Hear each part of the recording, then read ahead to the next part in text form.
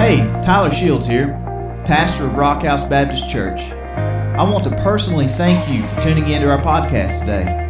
We pray that the message inspires you, encourages you, and challenges you to be the person that God desires you to be. And be sure to check us out online at rockhousebaptist.org, where you can find out more about how to connect, grow, and go. And now, today's message.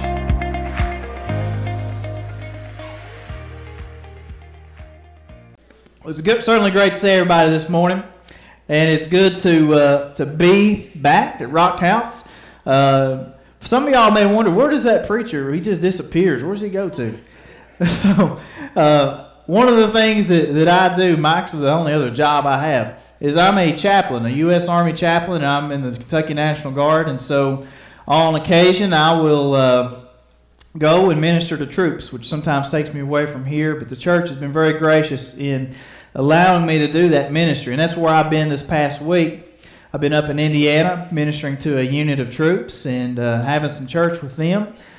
Not in a church, kind of out in the woods, but it's still church, you know, and it's been good. So thanks again for letting me do that. 2 weeks ago, we started talking about this idea of who's your one. Who's the one person that you're going to commit to praying for? And not only that, but commit to beginning to reach and share the gospel with. And I hope we gave out a whole bunch of prayer guides 2 weeks ago. And I hope that you've been following along and praying about your one and how God would use you to reach your one. If you've been following along, you started that day, you should be on this one. This is a good prayer. What is this, day 14? It says, God, I know you as one who is compassionate, gracious, slow to anger, and abounding in steadfast love. You have shown these characteristics to me time and time again. How many can say that? My heart breaks for the countless number of men and women who have not experienced your character as I have.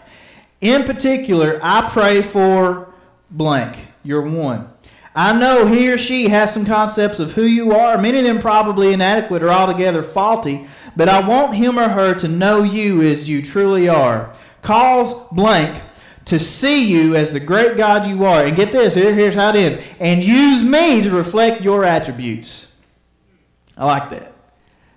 We're out in the middle of March Madness. That prayer to me is almost like, put me in, coach. Put me in, coach. I won't sing any CCR this morning, but I'm ready to play. You know what I mean? I'm ready to go, Lord. Use me some way to reach somebody. I ask you to wear your team shirts this morning, and like I said, somebody said on the internet there'd be a sea of blue out there, and it is. That's awesome. I see a lot of Wildcats. Somebody said something about that. I said, I really am just trying to see who's saved. If they don't show up in a Kentucky shirt, we want to be praying for them and call you out and get you right with the Lord. But it's an exciting time of the year, isn't it? I mean, how many people have been watching the games a little bit? Let's be honest. It's okay. Most of us. I've been excited watching it a little some, you know, when I get the chance. What if, now here's how this is all tying together. What if we are as excited about March Madness? I said that backwards. What if we were as excited about sharing the gospel as we are March Madness? And I'm guilty. I'm in there with you. I'll tell you, I'll be Friday night, there was some ball games on. I planned on going to bed, and I got so excited I couldn't go to sleep watching them ball games. What if it kept me up at night thinking about sharing the gospel with a person? I gotta be honest with you this morning. I'm a wolf dressed in sheep's clothing.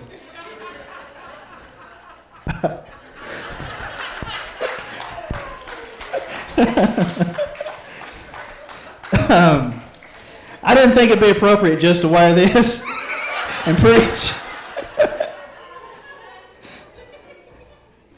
But how about them Liberty Flames, man?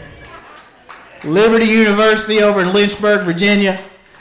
Me and Caitlin both graduated from UK, but I went on and graduated from Liberty, so I'm a little bit partial. I'm so pumped they won their first ever game in the NCAA tournament in school history. And it's a Christian school, you know. The other reason I ask you to do this is Kentucky's kind of the A team. When you think about the SEC tournament, you think about the NCAA tournament, everybody thinks of Kentucky. Who's Liberty? Liberty's an underdog. Liberty's the B team. We'll get to that in just a minute. We got all these different teams, all these different colors, all these different players, coaches, a lot of characters coming out right now. Let's bring it back into the church. Let me ask you this. What does Team Jesus really look like? When you hear the word Christian, what comes to mind? Do you think about somebody that goes to church? Somebody that dresses a certain way? Certainly they don't dress this way. You think about somebody that talks a certain way, or somebody that's been baptized? If you ask a bunch of different people what is a Christian, you'll probably get a whole bunch of different answers. We claim to be Christians, and I'm proud of that, part of the team, but I think a lot of times we don't even really know what it is that we're claiming to be. When we say, yeah, I'm a Christian. If you go out and ask 100 people if they're a Christian, 98 of them will say, yeah, and they've not been in church in 25 years. What if I told you the first followers of Jesus didn't claim to be Christians? What if I told you that was a derogatory term placed on followers of Christ that basically meant little Jesus, little Christ? Look at them little Christ people over there. The word Christian is only used in the Bible 3 times. And it's always derogatory. I think the church has gotten pretty good at making so-called Christians. And there's some good and there's some bad to this. We've gotten pretty good at going out and bringing people in. We come up with programs and ministries and things to bring people in and to entertain them with good music. We give them good coffee. We serve McDonald's coffee here, by the way. Just saying. But we bring people in and we want them to come and see, to come and warm a pew, and to wear that label Christian and be part of our churches. But I wonder, is there really anything more to being a Christian than just being part of the Christian subculture in the United States?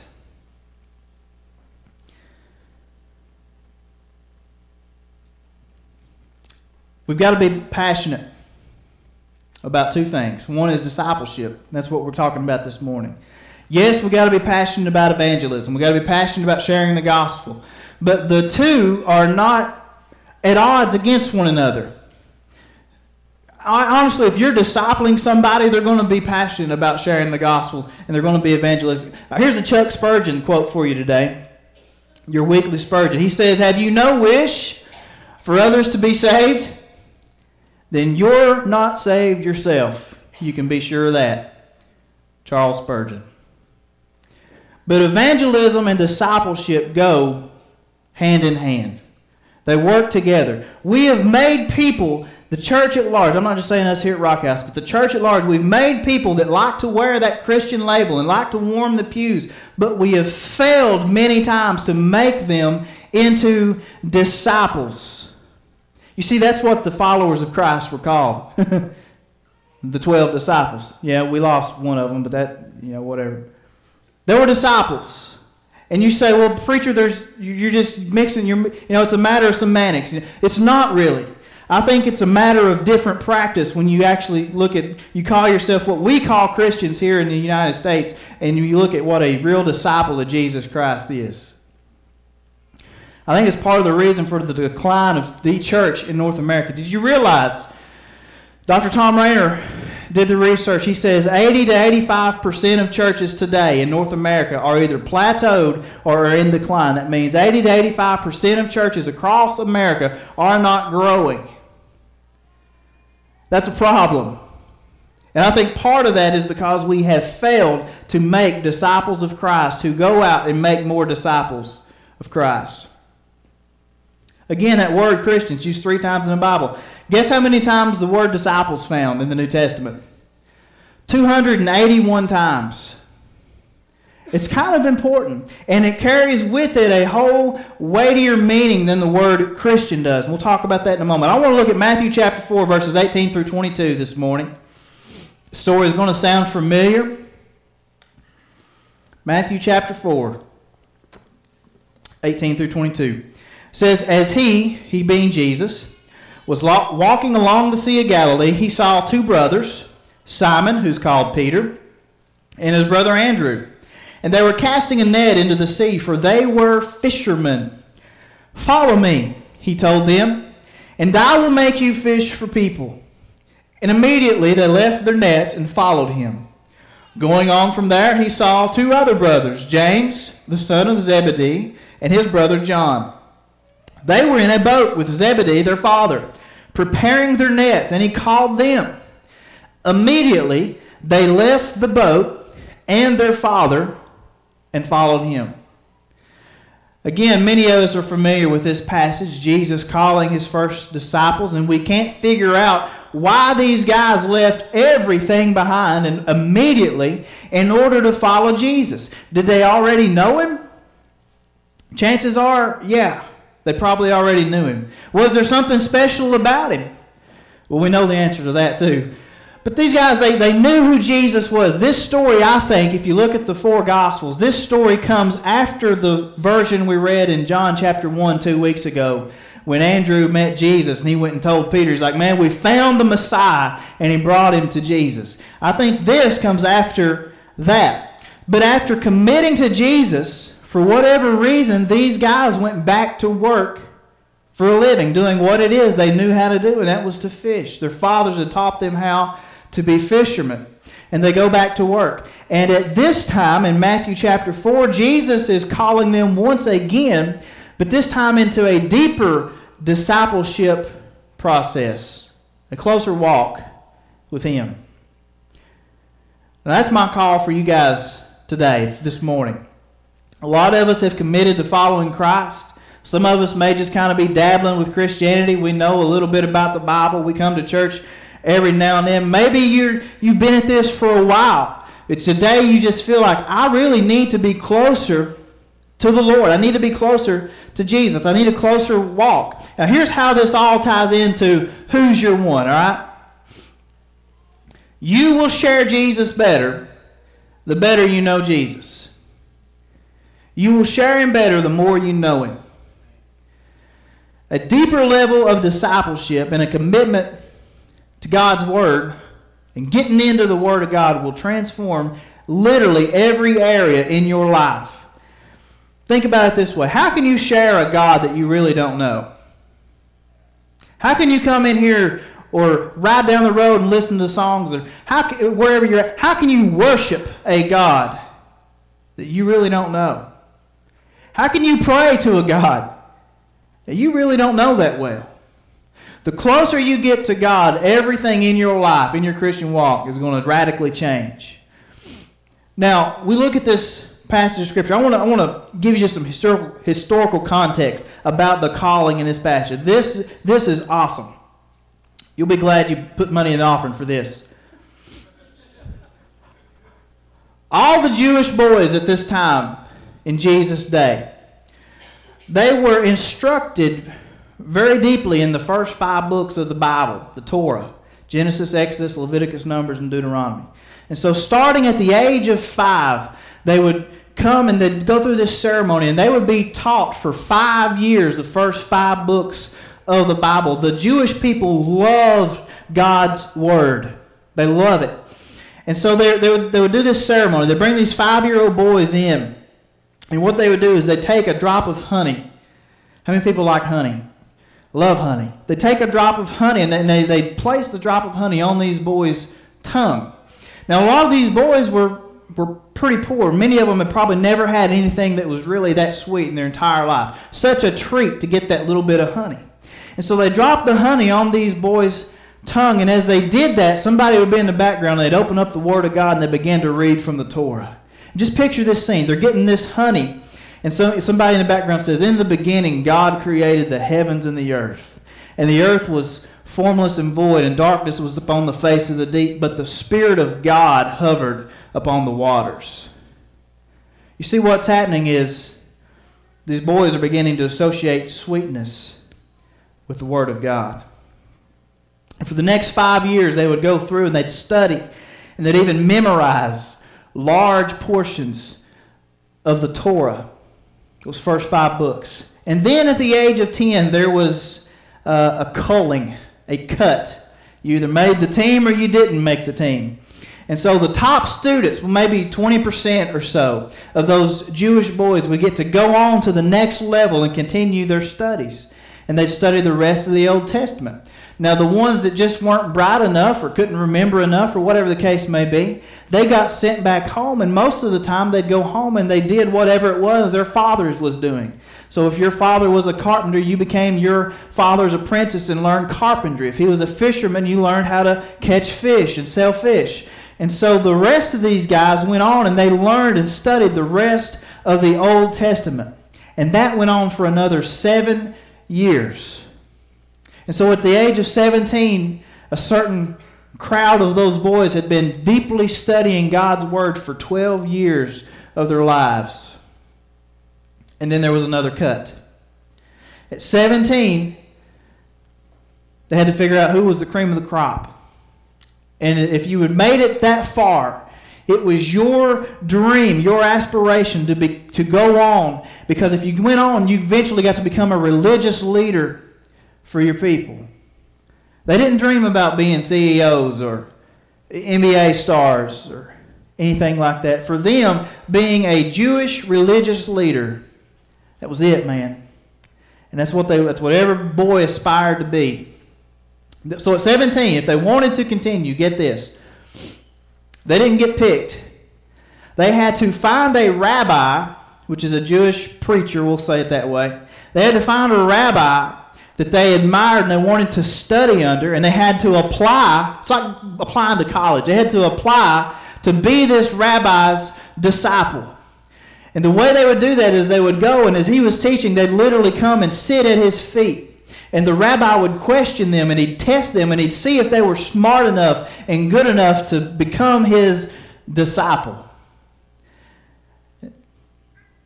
They were very selective, the rabbis were, because it was such a cherished position for the Jewish men and the Jewish boys. And they wanted to find somebody that had the capacity to become just like them. Somebody that would not only know what they knew, but be able to do what they did, which ultimately would be someday sit there and make more disciples. See how this works? And so now take all that background. That's kind of neat, isn't it? Take all that background information and look at that in Matthew chapter 4. Doesn't it put this in a whole new light? You see what's happening, right? Jesus comes up to these guys, Simon and Andrew and James and John, and what were they doing? They were fishing, which means they were fishermen, which means at some point down the road they didn't make the cut. They were just ordinary dudes that they may have spent the first 5 years, they got the free ride, like everybody got. But then somebody looked at them and said, man, you're not smart enough. Go back home to Dad and learn how to fish. And Jesus is going up to these guys, and he's calling these fishermen. Isn't this crazy? Today we would say, okay, these are the ones they didn't get into college, or they probably even didn't get into trade school, man. They just had to find some place and go to work and learn how to make a living. And instead of going and sitting at the rabbi's feet, the rabbi of all rabbis has just walked up to them and said, follow me. Wow. The first point is this. Jesus doesn't always call the best. Thank God for that. Jesus doesn't call the prepared, he prepares the called. He doesn't call the, y'all have heard this before, he doesn't call the equipped, he equips the called. He doesn't call the gifted, he gifts the called. Let that truth sink in for just a moment though. Think about that.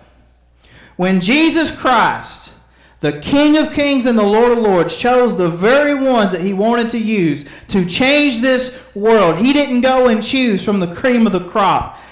He chose the B team. He chose the underdog. And he said, I'm going to use you guys to do what everybody else thinks you are incapable of doing because I'm going to do it through you. What's it mean for us? Well, first it means you don't have to feel bad for not having the most talent. You don't have to feel bad for not knowing as much as other people may know. You don't have to feel bad about feeling as unqualified to do what it is that God's called you to do when you look over here and you say, well, so-and-so, they do a real good job at that, Lord. No, God calls you for a reason.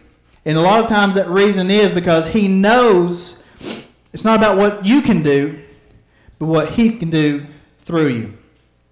You've heard probably preachers say it's not so much about your ability as your availability. And I think that the people that are most likely to be used by God are the ones that make themselves the most available to God to be used. It means that God wants to use you. God wants to use your story, your life, your testimony, your family. He's chosen you. And so for us, we got to stop making these excuses and simply follow wherever Jesus leads. He's chosen you. Whether you're A team, B team, or whatever team you're on, God wants to use you. And then notice what His calling is to His disciples. It's simple. It's a simple follow me. Go be with me. Go with me. Second point, our primary calling is to be with Christ. We often say, when we get confused about things, we say, I wonder what God's calling me to do, or where God's calling me now.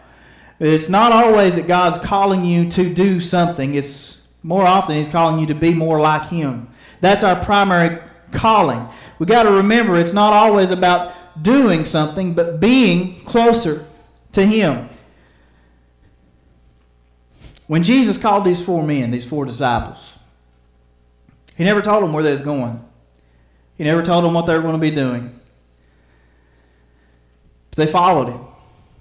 He simply said, come with me, follow me, be with me, get to know me. And as you get to know me over the next 3 years, you're going to become more like me. There's an old saying in those days that you followed your rabbi so closely that the dust of your rabbi's feet would get on you. You imagine following Jesus that close. How awesome would that be? How do we do that today? Well, I think it starts by being in God's Word. I got a Bible somewhere around here. It starts by being, I carry it off sometimes. It starts by being in God's Word. In those days, these disciples got to hear the very Word of God from the mouth of God. Today, He gives us His Word, and if we can get into His Word, then we'll be closer to Him. We have a lot of ways for you to do that. I'm going to put a plug in. Gosh, I got to get moving. Yeah, you hear the Word of God on Sunday morning. But I'll be honest with you, that's not enough. You need to get plugged into one of these groups, whether it's Wednesday night or Sunday night or some other time that you can come, Sunday school. Also, we've got something coming down the pipe we've been working on for months now. And it's an even smaller group than that. And the point of this group is to bring you into a group of 3 to 5 people where you all go and you learn and you study and you memorize God's Word together, just like Jesus did with these few disciples. So in the very near future, almost everybody's going to be getting an invitation to become part of another group. And I'll be honest with you, if that means that you need to sacrifice time in a different place, do that to be part of this, because this is where you're going to get your meat and taters. We're calling it a D group right now. But the whole goal of all of that is to get you back into God's Word until God's Word gets into you and begins to change every part of your life. Next thing we see is these men left some things to follow Jesus, didn't they? That's how it is when Christ calls us. Our calling, third point, our calling is to leave all for Christ. Notice what Matthew says. It says immediately they left their boat and their father. Imagine if God asked some of us to leave our boats, man. Jim, you got to leave that bass boat, brother. We'd be broke. Or even our family, let alone our mothers and fathers. But these things are mentioned here because these would have been the two most important things to these men in their lives. Their boat, that was their career. That was the way that they put food on their table and provided for their families. It was the trade that they had learned from their father. Their father had been their master and taught them, probably from the time they were 10 years old, how to be fishermen and provide for their families. And Christ comes and says not only to leave your boat, but you want to leave your old father Zebedee sitting there in his boat. And it's crazy that they actually did it. What about us? Well, God may never ask us to give up our careers. He may never ask us to sacrifice the most important relationships in our lives. But we need to be willing to, don't we? Because He may. What if God says, I want you to go to the mission field. I want you to leave everything you know in the comforts of North America and head off to the middle of Brazil or somewhere. Where is God calling you today? Many times in life, God does call us to leave something behind, or someone behind, or something behind. Just to let it go and move on into what it is that God has in store for us next. Last point. It's the whole aim of our discipleship with Christ. If you fell asleep on me, come back. This is important. Disciples are called to become disciple makers. Disciples are called to become disciple makers. He says, follow me, and then he gives them the purpose, the reason for doing so. And I will make you fishers of men. Allow me to disciple you, and I will teach you to disciple others who can then go forth and do the same thing. I believe this is a command from Jesus to every believer, to every person that claims to follow Christ, not just a select few. Jesus tells his disciples this up front. I'm going to make you fishers of men. You're going to quit fishing for fish and start fishing for people. And then it's the last thing he reminds them when he leaves and goes back to the Father in the Great Commission at the end of the book of Matthew. Now on that, check this out. Barna tells us, now you guys probably get it this more than anybody else, but we know what the Great Commission is, right? Oh boy. Maybe this is for us. Barna tells us 51% of churchgoers don't know what the Great Commission is. Only 17% of people that go to church are familiar with the passage, and for the rest of them it kind of rings a bell. So in case you forgot, or I haven't told you, this is the Great Commission at the end of Matthew 28:19 through 20. Jesus looks at his disciples. He's been crucified. He has died. He has risen from the dead. He's getting ready to go back to the Father in heaven. And he looks at these guys and he says, go, therefore, and what? Make disciples of all nations, baptizing them in the name of the Father and of the Son and of the Holy Spirit, teaching them to observe everything I've commanded you, and remember I'm with you always, even to the end of the age. This is our commission. This is our command straight from the mouth of Jesus. Now, real quickly, understand what we're saying here. Unfortunately, the heart of the Great Commission is sometimes lost in translation. If you go back to the original Greek in the book of Matthew, the words go, the words baptize, and the word teach, they are all participles. That means they are secondary to a primary verb. Guess what the primary action word is in that Great Commission? It's not go. It's make disciples. We don't really have a real English word for that. But if you look at it, it literally means go disciple all nations. Do like these Jewish boys did with their rabbis. Get the Word of God into them. Invest in people until they begin to invest in people. Disciple the nations. Is that clear as mud? All right. So as we go and we baptize them and we teach them, don't just make converts. Don't just make people that want to come and hang out at church. Don't just make people that want to wear the Christian label. Make true, sold-out disciples of Jesus Christ who become disciple makers. Let me pray for you. Father, Lord, today I pray that you would guide every person in here. Lord, first of all, to take a step closer to you. Lord, let us walk so close to you that the dust of our rabbi gets on us. When people look at us and they say, man, that person's been hanging out with Jesus. God, I pray that you draw every one of us to take a closer walk with you today. And the purpose for that, Lord, is so we can go and in turn invest into somebody else. That we can have the confidence, we can have the boldness, Lord, to take somebody else and begin to disciple them. To take our one and, Lord, not only lead them to you and get them saved and get them baptized, but then invest in them. God, if it takes a year, if it takes 5 years, God, let us pour you and your word into somebody else. God, let it begin here today with a fresh commitment to us personally getting into your word.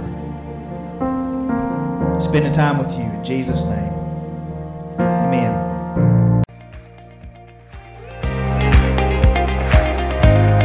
Thanks again for tuning in today. And remember, the greatest decision that you could ever make is to place your faith in Jesus Christ for salvation and begin a personal relationship with Him. Again, thanks for listening. God bless.